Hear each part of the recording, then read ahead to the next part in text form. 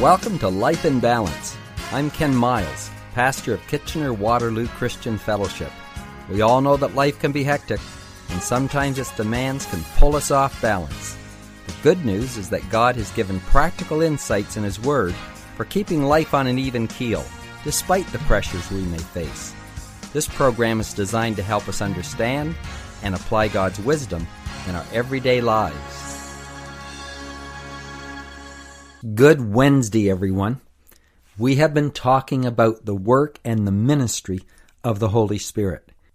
And we are seeing how essential it is that we receive this anointing in order for us to be Christians.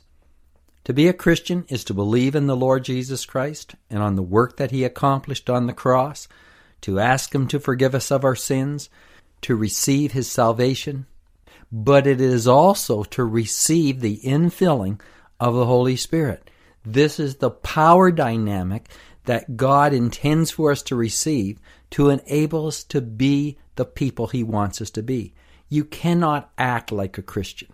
I mean, it's just impossible because it starts from the inside. Jesus talked about a group of people who were trying to keep the law. And He said, you've heard it said that you shouldn't murder. But Jesus said, but you are guilty of murder if you hate your brother. And He said, you've heard that you shouldn't commit adultery. But I say to you, if you lust after a woman in your heart, you've already committed adultery. You see, Jesus was saying, this is not just outward acts that you do or don't do. It's just not trying to conform to a certain lifestyle, but it's being transformed. And the transformation happens as we receive the Holy Spirit into our lives. He changes us. He transforms us. He makes us a new creature.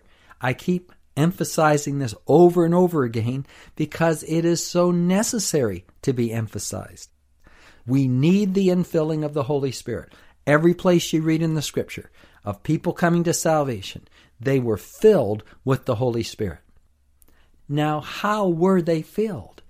We saw yesterday and the day before that the primary way that people received this infilling of the Holy Spirit was through the laying on of hands. The church leaders came, laid hands on them, and prayed that they would be filled with the Holy Spirit. And through the laying on of hands, they received it. Now, we've already said it's not within the power of the church leaders to do this. It's nothing special about them. It's just positioning ourselves and exercising our faith in that moment for the Holy Spirit to be outpoured. The laying on of hands. There needs to be a time where you focus your faith and church leaders pray for you to receive this. Now, there's a verse in Romans 1 and verse 11, and this is Paul writing a church at Rome, and he writes this, "For I long to see you, that I may impart to you some spiritual gift, so that you may be established." Now, Paul's saying, I want to come to you, I want to visit you there in Rome, and when I come, I want to impart some spiritual gift. Now, how would that spiritual gift be imparted? Now, the Scripture doesn't tell us here, but if we look at how Paul imparted spiritual gifts other places, we find it was through the laying on of hands. Now, I'm sure when Paul came to Rome, he probably would have gathered the church, he would have spoke to them, he would have taught them, he would have answered their questions, and some Christians believe, well, that's how he imparted a spiritual gift. Well, the thing is, as you read the Bible, it just doesn't line up that way. Because in the Scripture we find that Paul imparted spiritual gifts by the laying on of hands. We find in 2 Timothy 1 and verse 6, he writes a young disciple of his, and he says this, "Therefore I remind you to stir up the gift of God which is in you through the laying on of my hands."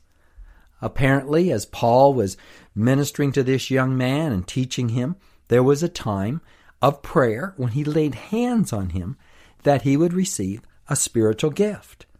And we also find in another place he writes Timothy, and he says, "Do not neglect the gift that is in you, which was given to you by prophecy with the laying on of the hands of the eldership." There must have been a time when Paul, with other leaders, prayed for Timothy, And through that laying on of hands, there may have been a prophetic word spoken to Timothy. But in that time of prayer, a spiritual reality was imparted to Timothy, and he received it. And so I don't doubt that Paul, when he went to Rome and he taught them, there would have been a time of prayer when he prayed for individuals to receive a spiritual gift. And so that's why he writes them. He says, I long to come to you. I want to come so I can impart a spiritual gift to you. Now, we see this in many aspects of the Bible. In Acts chapter 6, in the early church, there were certain men chosen to be deacons. And it says in verse 6, and they chose Stephen, Philip, Prochorus, Nicanor, Timon, Parmenas, and Nicholas, whom they set before the apostles, and when they had prayed, they laid hands on them. You see, as they appointed these men to an office of being a deacon to serve in the church, they didn't intend for these men just to serve in their own strength and their own ability and their own talents. No, they realized these men need to be filled with the Holy Spirit. These men need spiritual gifts to help them to accomplish the work that they're being called to. And so they laid hands on them, and I believe to impart a strength and a life so that they could fulfill the ministry that they were being given. We also find in Acts chapter 13, in verse 2, it says there were certain prophets and teachers in this church at Antioch. And if we read here in verse 2, it says, as they ministered to the Lord and fasted, the Holy Spirit said, now separate to me Barnabas and Saul for the work to which I have called them. Then having fasted and prayed, listen, they laid hands on them and they sent them away. This was Paul's anointing and commission to go out and be an apostle, to travel out from that local church and to establish other churches. How did they send them out? With prayer and the laying on of hands. Why are they laying hands on them? To impart a spiritual power and ability to enable them to be successful in the mission that they were called to. Now, if all these people in the early church needed this, why do we think that we can be Christians? We can fulfill our ministry without this endowment of power. We need the Holy Spirit as well to anoint us and empower us. And again, how was it given? We find here in the example of the early church that it was through the laying on of hands. Now, I don't want to make too much of this in the sense that you just feel, oh, if I don't have the laying on of hands, I won't have any anointing. No, I'm not saying that. God just sovereignly anoints and He works with people, and it's not like if you don't receive the laying on of hands, you're not going to have any power. No, I'm not saying that.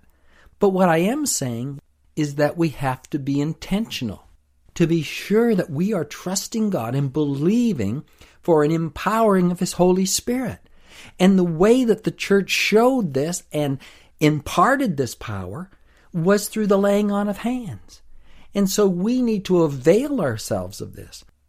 You need to be part of a church that practices prayer and the laying on of hands and believes that the Holy Spirit will empower you to be all that you're called to be. This is the work and ministry of the Holy Spirit. If we don't receive this, then we have a form of godliness, but we don't have the power to carry it out. We become people who have good intentions and want to follow the Lord and want to do His will, but constantly struggle because we don't have the power to do it. We're weak. We need the power of the Holy Spirit.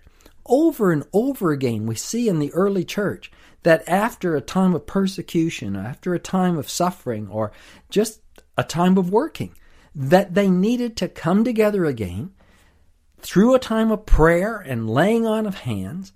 The Scripture says that they were filled again with the Holy Spirit. There was a fresh anointing. There was a fresh movement of the Holy Spirit into their lives. Now, another aspect of this we see is in praying for the sick. In Mark 16 and verse 8, it says of Christians that they will lay hands on the sick and they will recover. And then James 5 and verse 14, is anyone among you sick? Let him call for the elders of the church, and let them pray over him, anointing him with oil in the name of the Lord, and the prayer of faith will save the sick, and the Lord will raise him up. And if he has committed sins, he will be forgiven. Confess your trespasses to one another, and pray for one another, that you may be healed.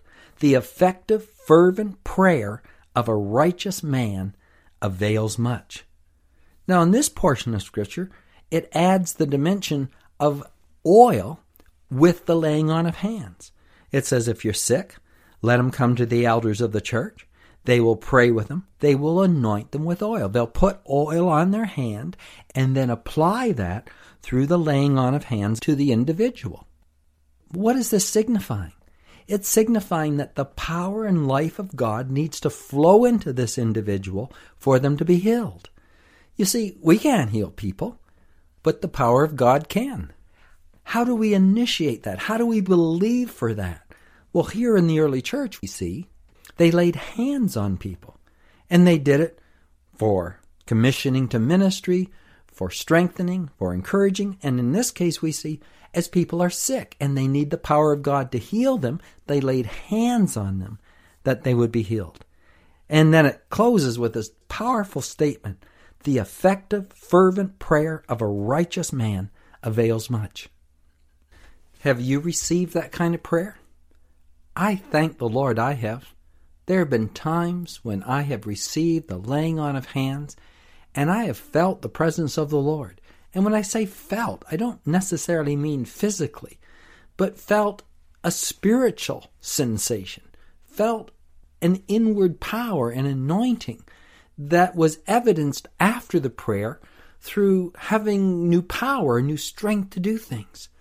I tell you, we need this. You need to be around people that have the power of God in their lives, who have faith that as they lay hands on you, you can receive this power. God intends every Christian to experience the power of the Holy Ghost. Well, again, we share this truth, and I pray that your heart will receive it and that you will find a place where you can receive this anointing. That's our time for today. We will continue tomorrow. I'm Ken Miles. Bye for now. Life in Balance is a ministry of KW Christian Fellowship. We are located at 1000 Bleams Road in Kitchener. We would love to have you join us this Sunday for one of our services. The times are 9:30 and 11:30. Just go to our website at kwcf.org to register and to check out all our other activities. We have events for children, youth, and people of all ages. Our mission is to connect people with God and each other so we may fulfill our purpose in life. Till next time, may God keep your life in balance.